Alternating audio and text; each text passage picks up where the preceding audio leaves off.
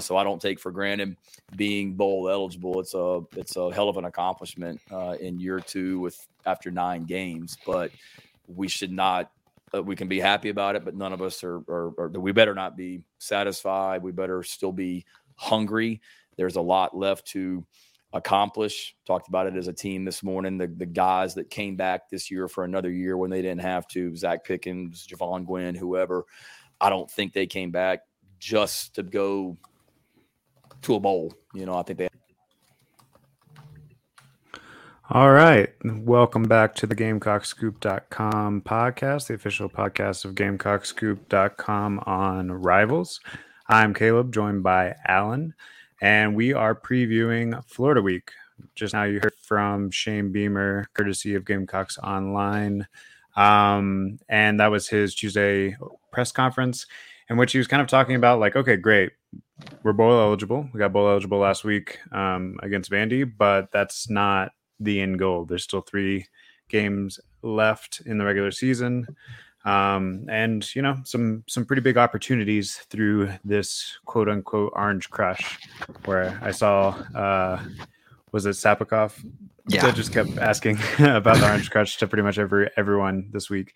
But it's a fun nickname and it's an appropriate nickname. I mean, you got Florida, who's traditionally pretty good and, definitely I would say on paper, probably equal or better than South Carolina, especially at home, better, I would say on paper.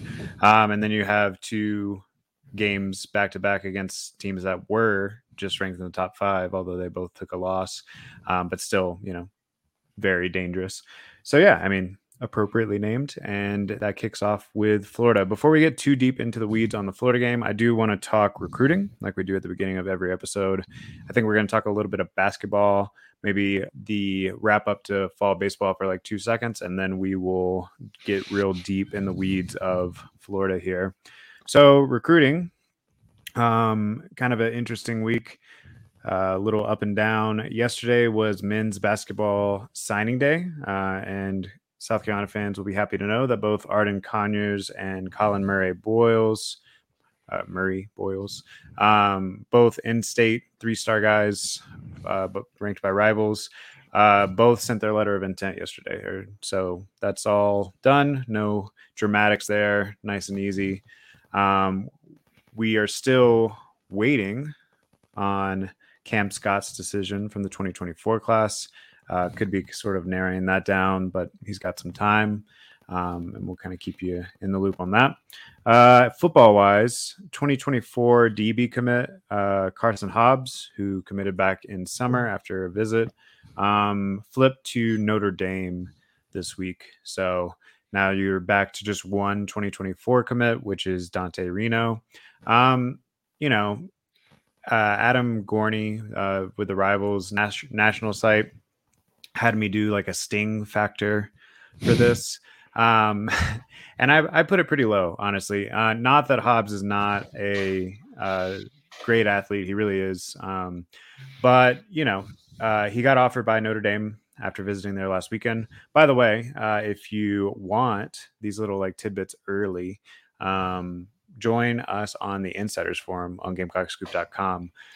Monday, we had the news that he had visited Notre Dame and could be potentially flipping. And then when he decommitted, I kind of let everyone know what was happening there before it officially came out.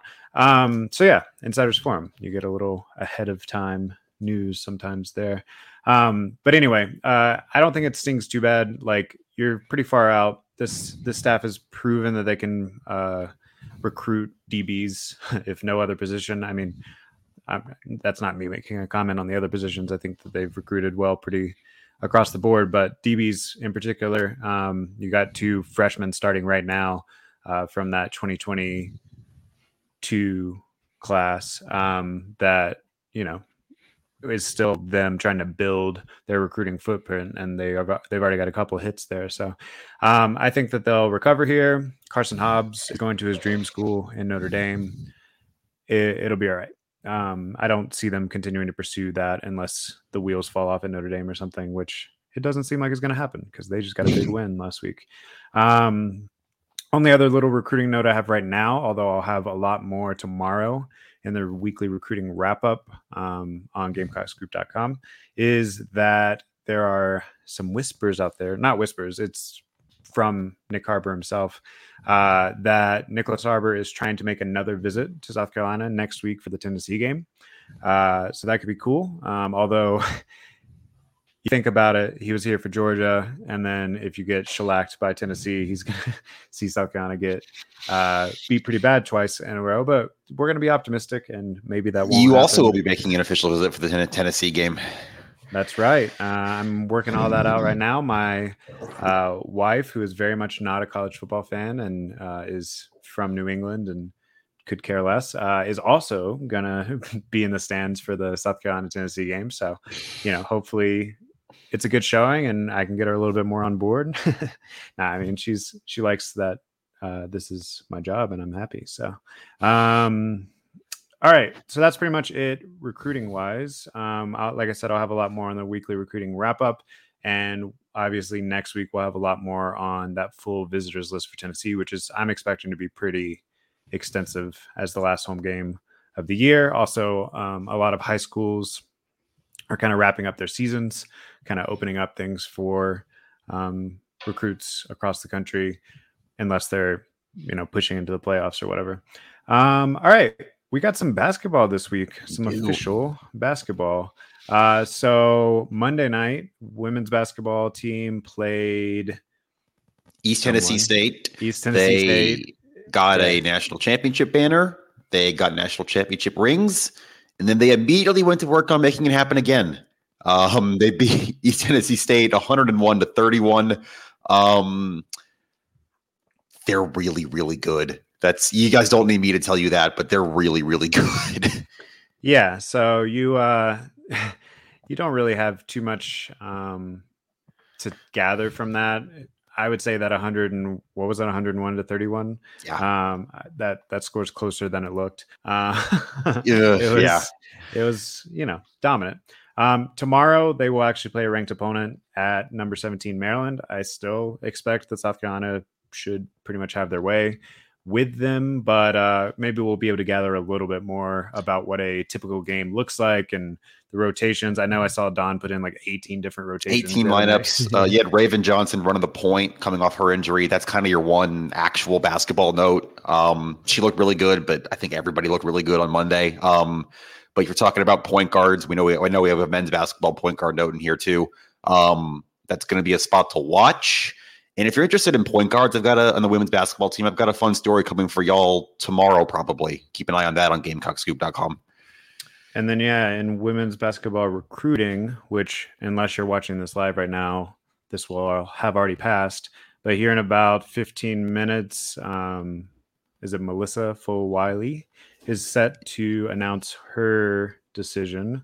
And everyone's feeling pretty good about where South Carolina stands there. So that'll be something to look back on if you're not listening to this live and see how that turned out. But yeah, so things are rolling right along with the women's basketball team as you'd expect from the defending national champs who are, Dawn's building a dynasty right now, basically, I got a bolo tie this week from my buddy Matt. Shout out Matt, who covers Missouri. He sent me one for if I go to Dallas for the women's Final Four, I can go look full Texas. Well, it seems like he was pretty confident about making that purchase this early, huh? Shout out Matt, good guy. Anyway, women's team good. We'll see what Maryland looks like tomorrow night. Definitely. And then the men's team also played this week on Tuesday versus SC State. Did not have quite the same level of blowout. Definitely struggled a bit there. So they ended up pulling it off 80-77 versus SC State.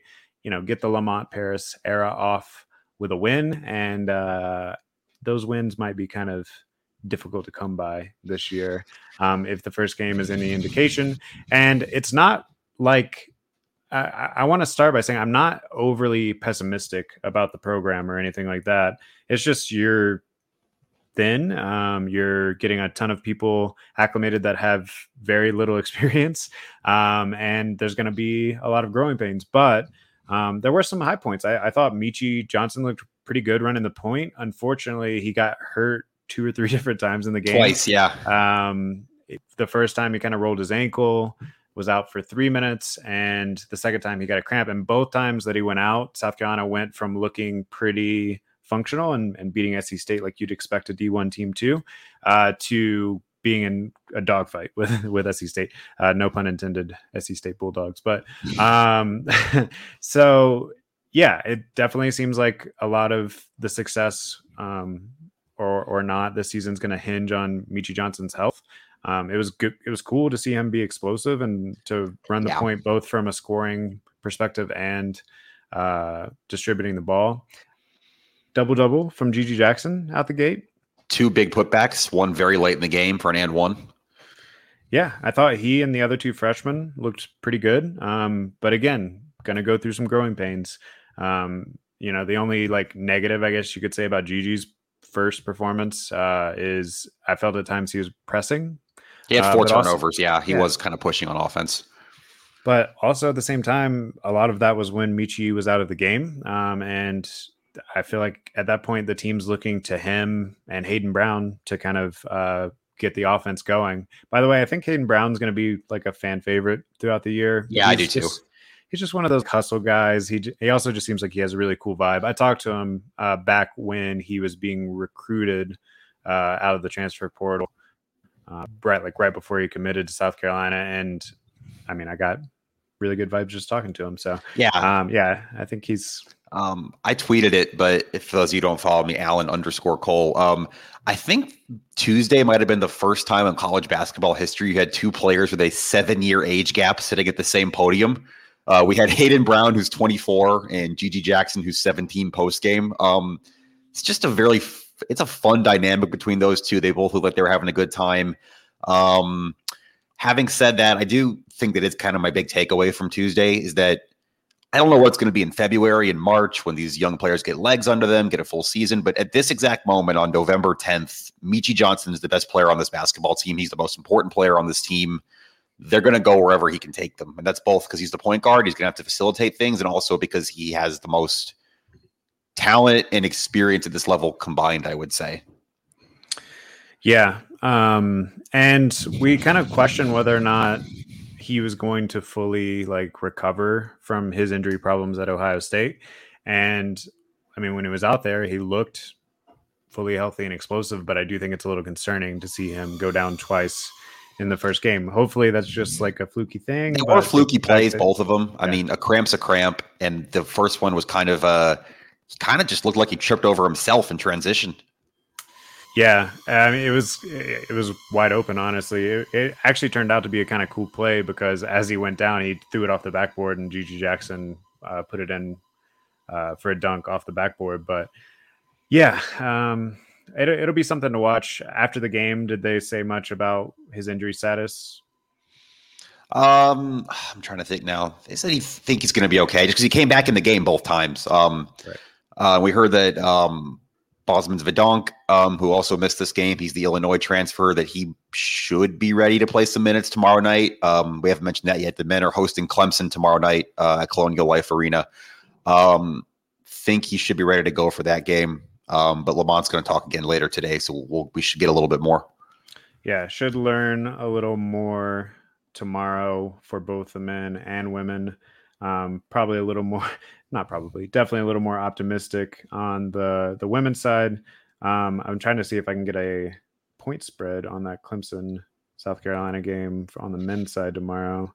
But yeah, I mean, we knew that this season was going to be full of growing pains. You have a couple of returning guys, but none of them that played very significant minutes, except for maybe Josh Gray. And then a bunch of transfers and a bunch of freshmen. And even though I think there's a lot of talent in that freshman group, it's going to be tough to depend on 3 freshmen starting weekly, which they didn't all 3 start, but they all 3 played pretty significant minutes.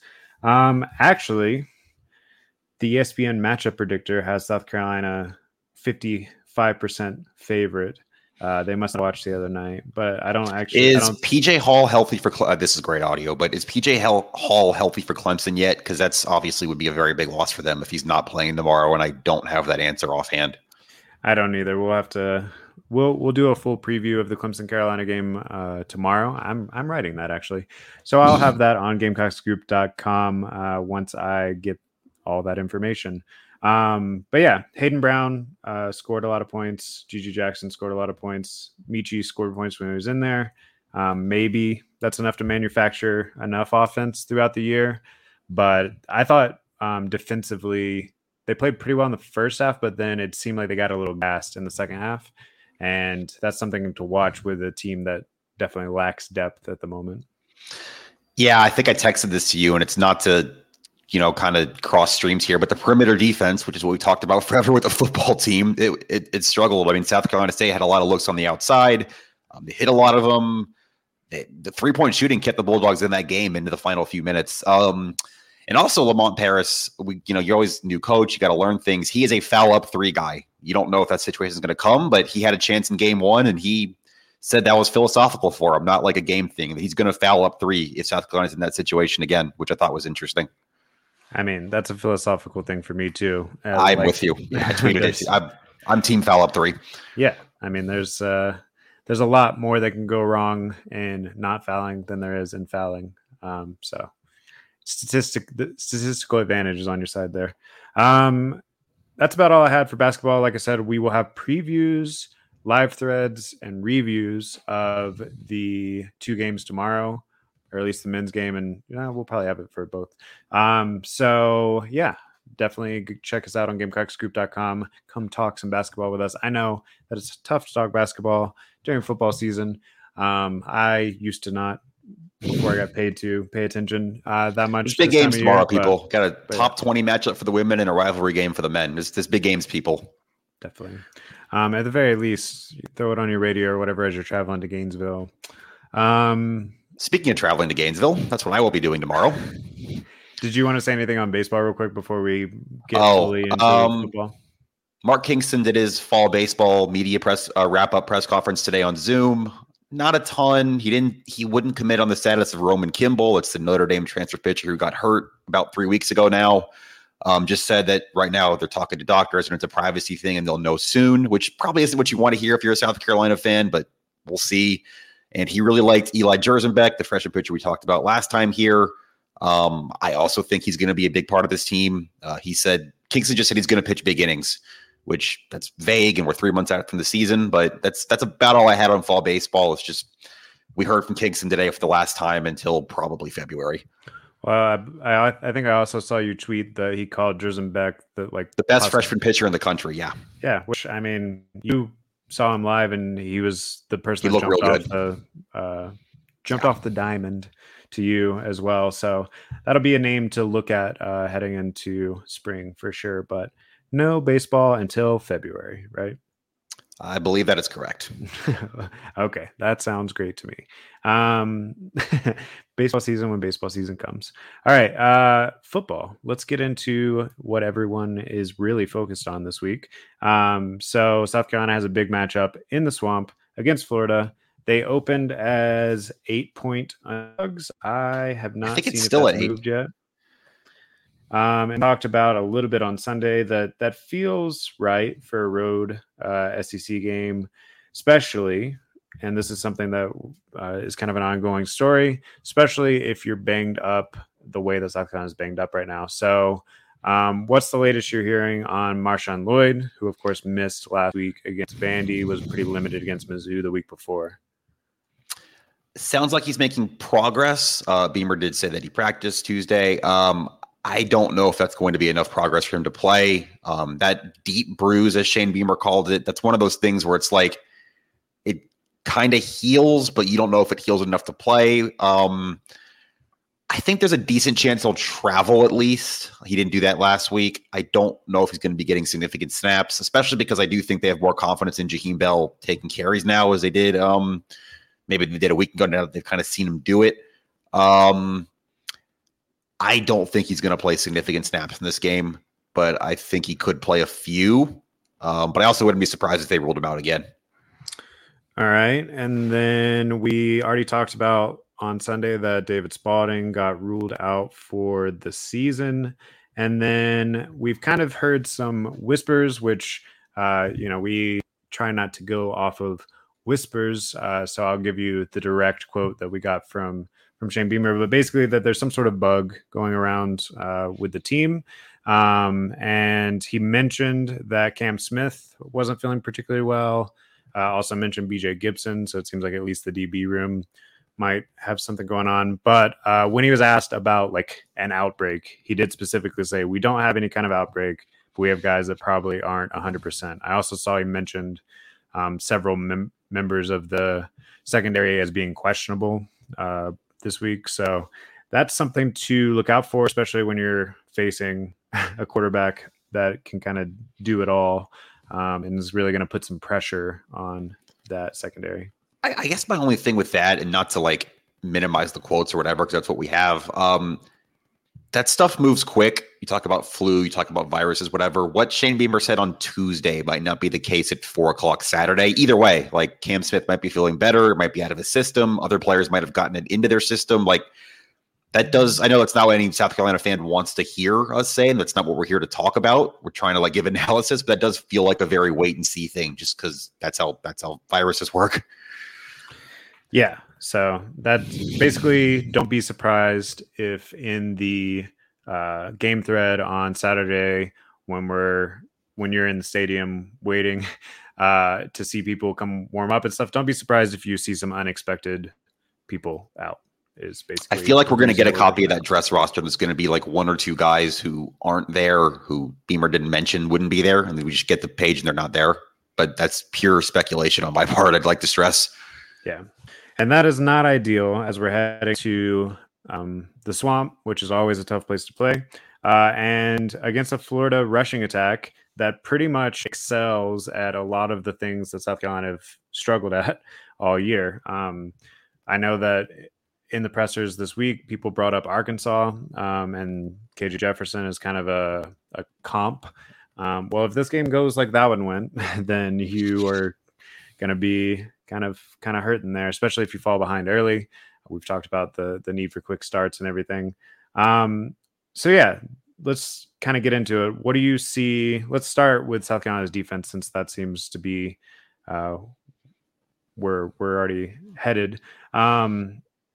How do you see them matching up against Anthony Richardson and Florida's rushing attack, which it's not just Richardson. They've run the ball for like 200 yards a game throughout the season, pretty much. Going to have to set the edge. That is the biggest thing. I've written stories about that. We've talked about it on this podcast. Clayton White's talked about it. Shane Beamer's talked about it. It is one of the biggest themes of this defense this year. But if you don't set the edge in this game, you will be killed. That's just kind of all there is to it. Anthony Richardson, of course, who you mentioned, Florida's going to run they're going to do a lot of design quarterback runs. They're going to do a lot of rollouts. You're going to see different things to move the pocket. This is a game, obviously you need team defense, but this is a game where you really need your edge guys. It's going to be Jordan Burch and Gilbert Edmond on most snaps to set the edge, to keep things inside. And you have to win on first down. I think that's a big thing too. You can't let Florida stay on schedule with this rushing offense. You have to force them in situations where they are going to throw the ball in the secondary, which has played really well. Had 3 more picks last week. 2 picks, I guess, and 2 fumbles forced. But can actually make some plays and get you some turnovers. Because if Florida stays on schedule, you're just going to have a bad time. Yeah, I think if this one goes straight up without some big plays, some game-breaking plays in turnovers or whatever, that it's going to be difficult to not have Florida score 30, 40 points. Now, one thing I will say, so I'm not completely negative, Florida has been kind of up and down on offense too. They've primarily gotten it done on big plays, and South Carolina has done a pretty good job of limiting big plays. They've played a lot of bend and don't break. Like you said, they've forced a lot of turnovers. They're leading the SEC in interceptions right now with 11 so far. So the only problem is Florida is number 1 in the SEC in turnover margin. They don't really, they haven't been turning the ball over a lot. They don't commit a bunch of penalties, which is something that Shane Beamer brought up. So I don't know. It's going to be tough for Florida to depend on Florida at home making a lot of mistakes. And they could just grind it out and make this game, short and sweet and ugly. I thought Clayton White said something very apropos about the bend but don't break. He said that their goal is to just not bend, period. You just don't want to bend at all. But if you do, he said that yards aren't points. And basically that means this is kind of going back to the Kentucky model, kind of how they gave up a decent amount of yards to Chris Rodriguez, but Chris Rodriguez never scored a touchdown in that game. You can give up a lot of yards, and if you keep them out of the end zone, you can still be okay, especially in this game where you think your offense can probably have some success. Not to get there yet, but yeah, I mean, I think that's true. And if you can keep them just moving the ball between the 20s or whatever and limit them to field goals, get a couple turnovers, that's going to be the blueprint, because I don't see them consistently like just shutting down this offense led by Anthony Richardson. I don't see them consistently winning on first down, like you said. So I do think I'm going to have to be just like, not letting them beat you on a 60-yard touchdown pass or 80-yard Anthony Richardson run or whatever. Keep it between the 20s and keep making them snap the ball, basically, and hope that some good things happen. And then on offense, like you said, I do think South Carolina is going to have to score some points. We talked about it on Sunday. We said at least 30. I don't know if that's enough, honestly. So we'll get to our score predictions here shortly, but let's say I have South Carolina scoring 30 and I have them losing still. So, all right, I got a question for you, Caleb. How many teams in the country, and Florida's one of them, have allowed their opponents to convert at least 50% of their third downs for the entire season? All of FBS. At least 50% of their third downs. There's this numbers in my full preview, which will go on the website either tomorrow or Saturday for those of you who aren't listening to this or are listening to this, but you kind of want to see it in written form. I got to have the full breakdown. But I mean, it's going to be a complete dark, but I go with like 7. It's 3 other ones besides Florida, so 4 total. It is Florida International, Arizona State, and Colorado. Florida is 128th in FBS in stopping third downs. That's a good sign. I do think South Carolina is going to be able to do some things here. So Florida's defense is honestly a lot like South Carolina's defense, and maybe worse in some ways, better in some ways. But they've forced a lot of turnovers. They forced 16 turnovers, which is near the top of the SEC. But they've also given up nearly 30 points a game. So it does seem like they're opportunistic. They've made enough big plays to sort of swing the tide in the games that they've won. But they pretty much everyone that plays them is scoring points. And I think South Carolina will be able to do enough to score some points. Now, I think this week would be a great week to have Marshawn Lloyd healthy, so that you could kind of ball control a little bit more too. But that might not be on the table here. So you're just going to have to find a way to consistently answer when Florida inevitably scores their own points. That's the whole thing this week. And I wrote a little bit last week in Nashville about how every time Vanderbilt kind of made it close, right? They cut it to 17-14. They cut it down to 2 possessions in the second half. South Carolina had an answer. This is a punch for punch, shot for shot game for South Carolina. I think, like I said, I think it said it's Sunday, but this is the first time all year I'm going to a game completely expecting a shootout. I think both offenses are going to score into the 30s. And you're going to have to be able to answer that. And that's on the offensive line. That's on Rattler. Penalties. We didn't really talk about that Sunday, I don't think. But South Carolina had 12 penalties, I think, at Vanderbilt. A lot of those were on offense. They killed drives, or they almost killed drives.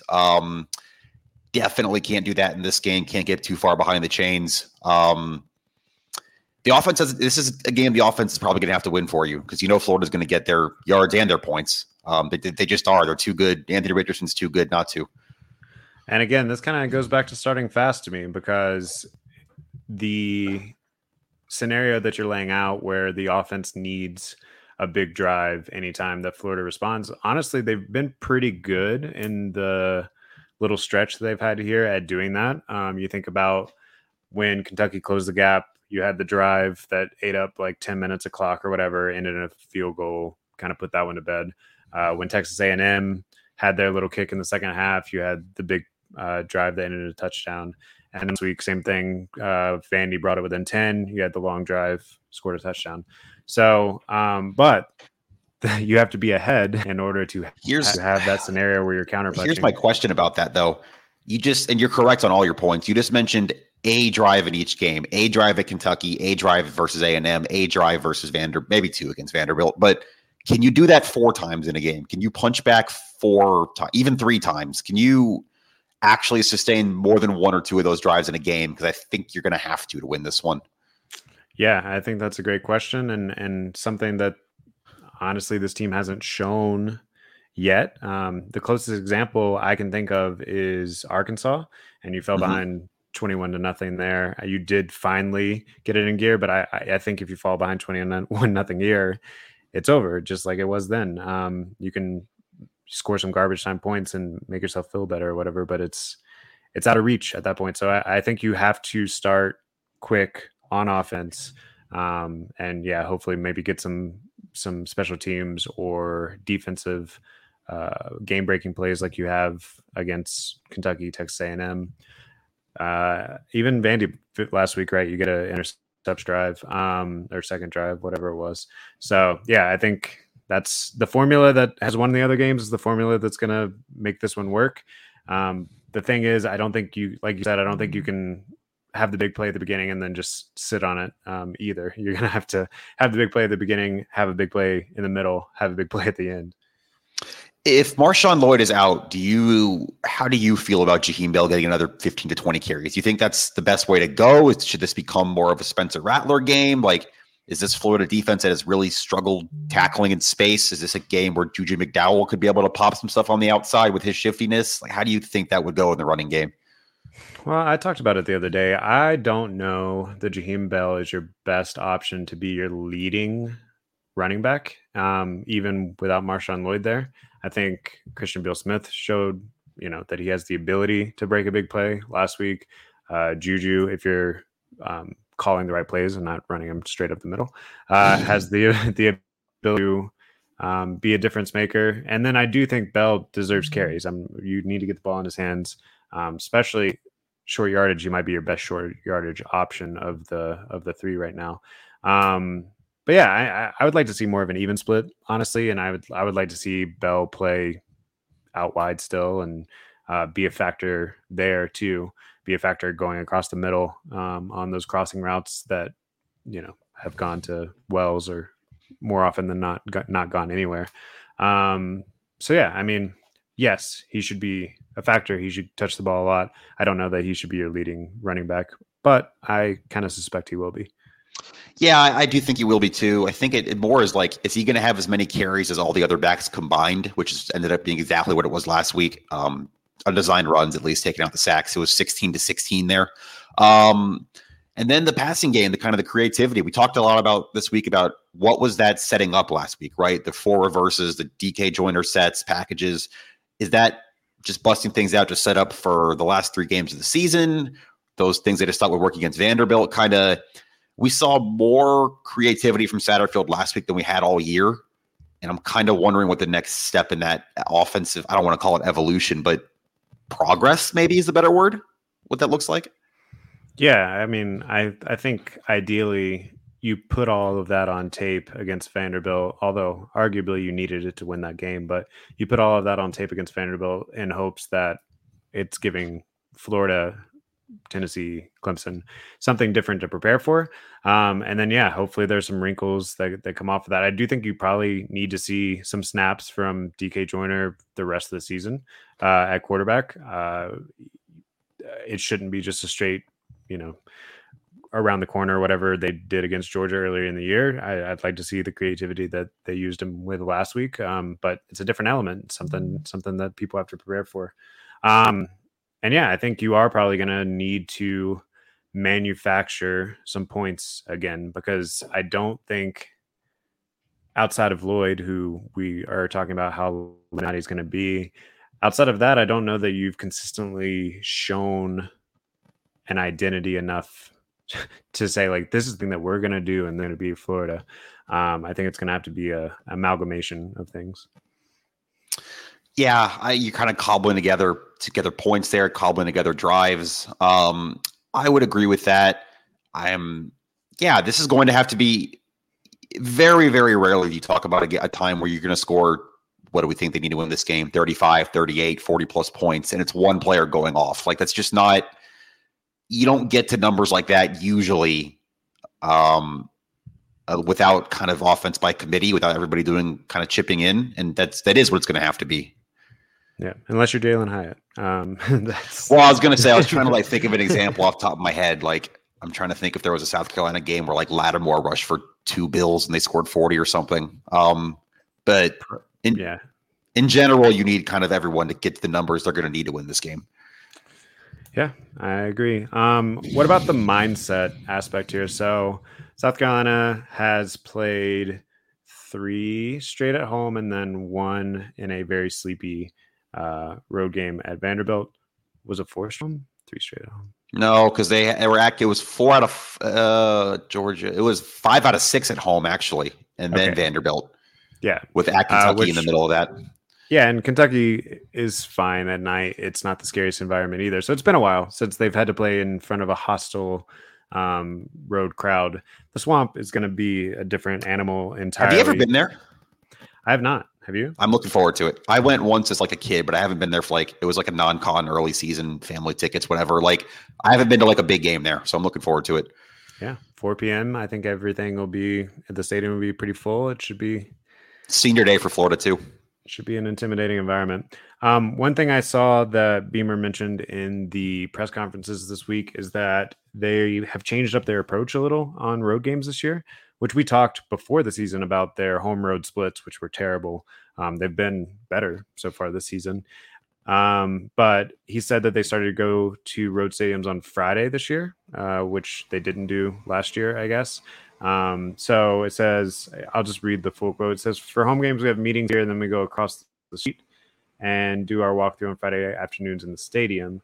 So it's twofold. And basically he was just saying that like a lot of these people have never seen some of these stadiums. So if the first time you see it is on a game day when it's getting full and that environment, then it's a little bit more like awe-inspiring or jaw-dropping. Whereas if you go the day before, or at least this is the rationale, if you go the day before, do a walkthrough in there, you kind of take away some of the shock factor of it. It makes sense. I've heard similar things from, Bieber was kind of running through his head. I can't remember what he said now. He said some of the places he's been, they did that. Some of the ones he's been, they didn't. I can't remember exactly offhand which ones he said they didn't. But it makes sense. And, he mentioned like quarterbacks need to be able to find the play clock. You do that on Friday. Here's where our locker room is. Here's your route, all that stuff. It's just the little things kind of trying to create routine on the road. I'm not in that locker room. I can't say if they win at Florida, it's because they went to the stadium on Friday. And I won't say if they lose, it's because they were uncomfortable on the road. You know what I mean? Yeah. But I think it can't hurt, I guess. I think they're definitely this week than they played last week on the road. I don't know if it was because the environment was so sleepy, if they just got into a weird groove, whatever. But like in my rewatch of that, it was a sloppy game. You had a lot of penalties at really inopportune times. The second half, you gave away possession by a dumb turnover. There was another instance that I remember that they had to blow a timeout because Rattler didn't even realize that a delay of game was about to happen, and it was like 3rd and 5. So it's going to need to be cleaner. Hopefully this new strategy or whatever helps it be a little cleaner. Didn't help last week, but maybe two road games in a row has them a little bit more acquainted with the routine of that. Yeah, and this again, it goes back to you can't fall behind on the road. They fell behind, the quick 3 scores at Arkansas, and the game was functionally over. You're on the road. I know they cut it back to 1 score in the third quarter, but you're on the road. The crowd's into it. You got to take the crowd out of this game, or at least neutralize it. You're probably not going to take it completely out unless you go in there and blow the doors off them. But yeah. Do you have any other like matchups or keys to this game that we haven't? I think you have to mention it every week with South Carolina, but special teams. I know you have a note in here about it. We got Pete Lembo this week. Talked a lot as always. We're trying to get the Kai Kroger Heisman campaign started. Some people asked him and Shane Beamer about that. And Kai. We had Kai in the room this week too. I don't know what that's going to mean. But I did think the one thing Pete Lembo said that was interesting to me is someone asked him kind of if he thinks everything they do keeps opponents off balance or if it makes them prepare differently. And he said that he can't answer that because he's not in the opponent's locker room, obviously. But he says that's the goal, to create sleepless nights, that if an opponent has to spend an extra 15 minutes working on a Tonka Hemingway fake field goal pass, that's 15 minutes they can't spend on something with the offense or the defense. Yeah, I mean, it's no doubt that they've been a factor here. I saw that they are ranked first in the country in special teams efficiency right now. I've seen some mentions of Lembo being in line for potentially the Broyles Award, which I think isn't inappropriate. No, it's well earned. And yeah, like you said, there was the question about Kai Kroger for Heisman. Heisman might be a little out of reach, but he's the Ray Guy Award. Exactly. He should be on the watch list for that. He's won the midweek list like 5 times this year or something. 5 now, yeah. And last week, I mean, obviously he had the big pass to Tonka Hemingway, but there were so many, like when I was watching back, there was 2 or 3 punts that he was like this close to just like letting sit on the 1 yard line, and it just rolled over right before. Yeah, he had a 70-yard punt too. Yeah, so he's been incredible. I think he definitely deserves the recognition that he's getting. He can go on my Heisman ballot, whatever. Kai Kroger for Heisman. Those will be good T-shirts for the last home game. He's certainly been one of the most valuable players on the team, so that's all you can. Yeah, I just wanted to throw in special teams. I think you kind of have to every week at this point, the way they're playing. Definitely. All right, let's hear your prediction. Obviously, it can change a little before you post the article on Saturday morning, but what's your prediction at the moment? Yeah, it's the first time in a few weeks I haven't picked them, but I'm going Florida 38, South Carolina 33. Maybe that's like a 2-point conversion missed or something in there. The overall talent's close, but I think this is a bad matchup for South Carolina. I wrote this a little bit in my preview, but styles make fights, and Florida's style is not super well equipped for South Carolina's fight, I guess is kind of what I would say. That's not to say they don't have fight or anything, but Florida's well suited to beat this particular South Carolina team and its weaknesses, I think. And I think Richardson does just enough. Yeah, I think both of these defenses are exploitable. But I think you have to put a little bit more trust in Florida's offense to consistently get it done, just because I feel like they definitely know what they want to do. And I feel like South Carolina is still struggling at times to know what it wants to do, especially if Lloyd isn't out there. So I have them a very similar score. I have them losing 38-30. So right on that point spread, I guess. That's a push. I guess I'll have to figure out in my pick if I'm going to have them cover or not. But yeah, right around then. So like I said, we both have them scoring 30, 33, and still not winning the ball game. If it's home, I think I would probably flip it almost exactly. So I do think that this road game in the Swamp is a factor there.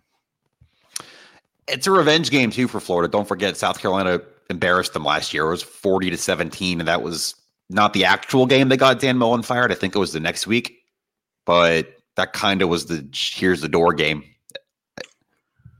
Yeah, definitely. So I'm excited. I think it will be a game with a lot of fireworks. This is what I wrote for my preview for First and 10 Florida. We do a other side exchange every week. Theirs is on GamecockScoop.com right now. He actually picked Florida to win 37-27. That's Jason Higdon, who's the publisher over at First and 10 Florida on Rivals. So we're all kind of in the same ballpark there. All right. What about nationally? What other games are you looking at this week from a national perspective? I know we got LSU, Arkansas. That spread is pretty low. I think LSU's only favored by like 4 points. which is a little shocking, but it's on the road at Arkansas. It's coming off of a big win. Is there any letdown factor there, maybe? I think the sleepy letdown factor is kind of the reason for that. It's an 11 a.m. kick in Fayetteville. You're coming off overtime against Alabama. You sleepwalk. We still don't know about KJ Jefferson's status. I think that's kind of the whole deal there. If Jefferson plays, Arkansas will have a puncher's chance. If he doesn't, I don't think they do. But I still picked LSU to win and cover there. Maybe I'm falling into the trap. We got Alabama, Ole Miss too. Are the wheels completely off for Bama, or are they going to bounce back in Oxford?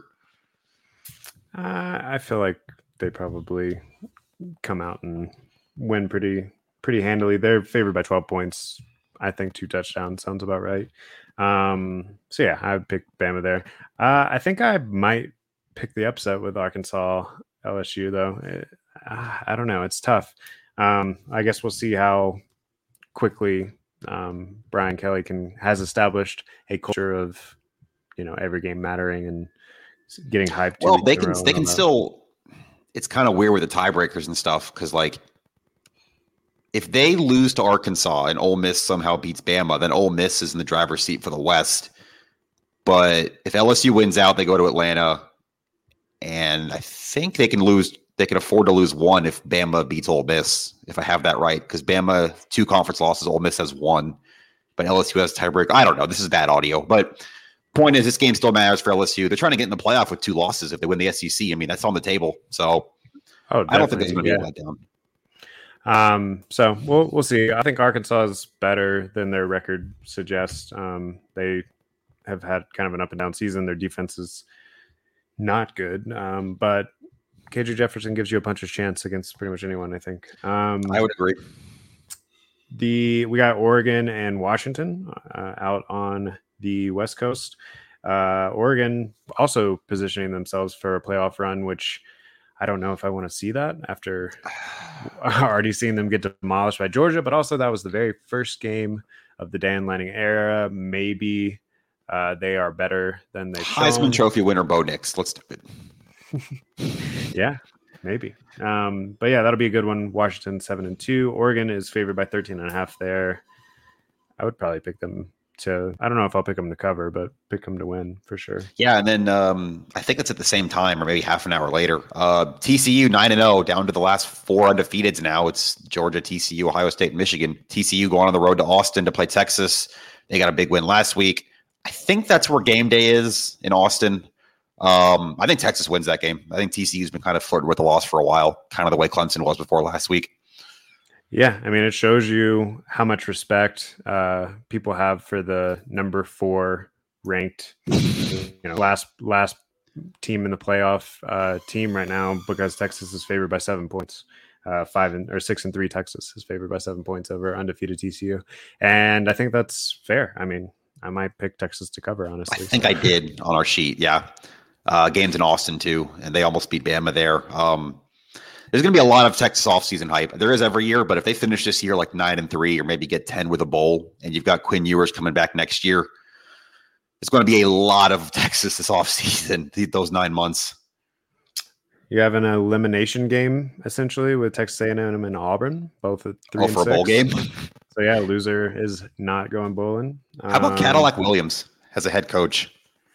Hey, I thought that the team played hard for him last week. They did. They obviously came up short, but it reminds me a lot of the Sean Elliott situation here. Whenever Spurrier left, where you are probably getting some gas as far as effort goes, but I don't think that ultimately going to land with the job.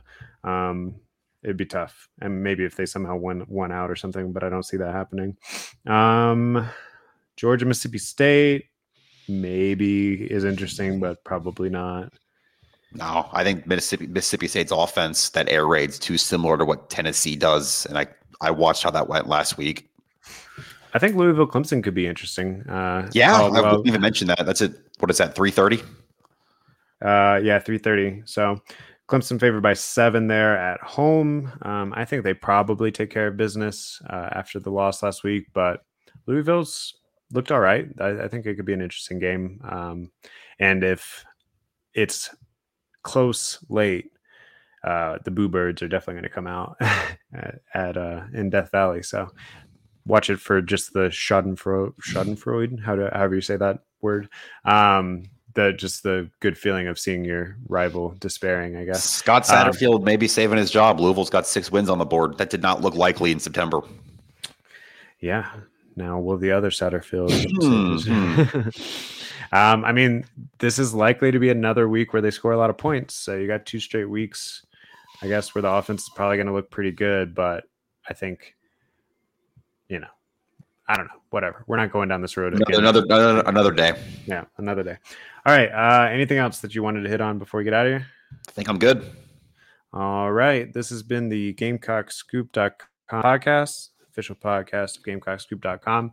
Come over and hang out with us for the 2 basketball games tomorrow and the football game on Saturday. We'll be back here on Monday probably, since Alan will be traveling on Sunday, to review the Gamecocks versus the Gators. Till next time, see ya.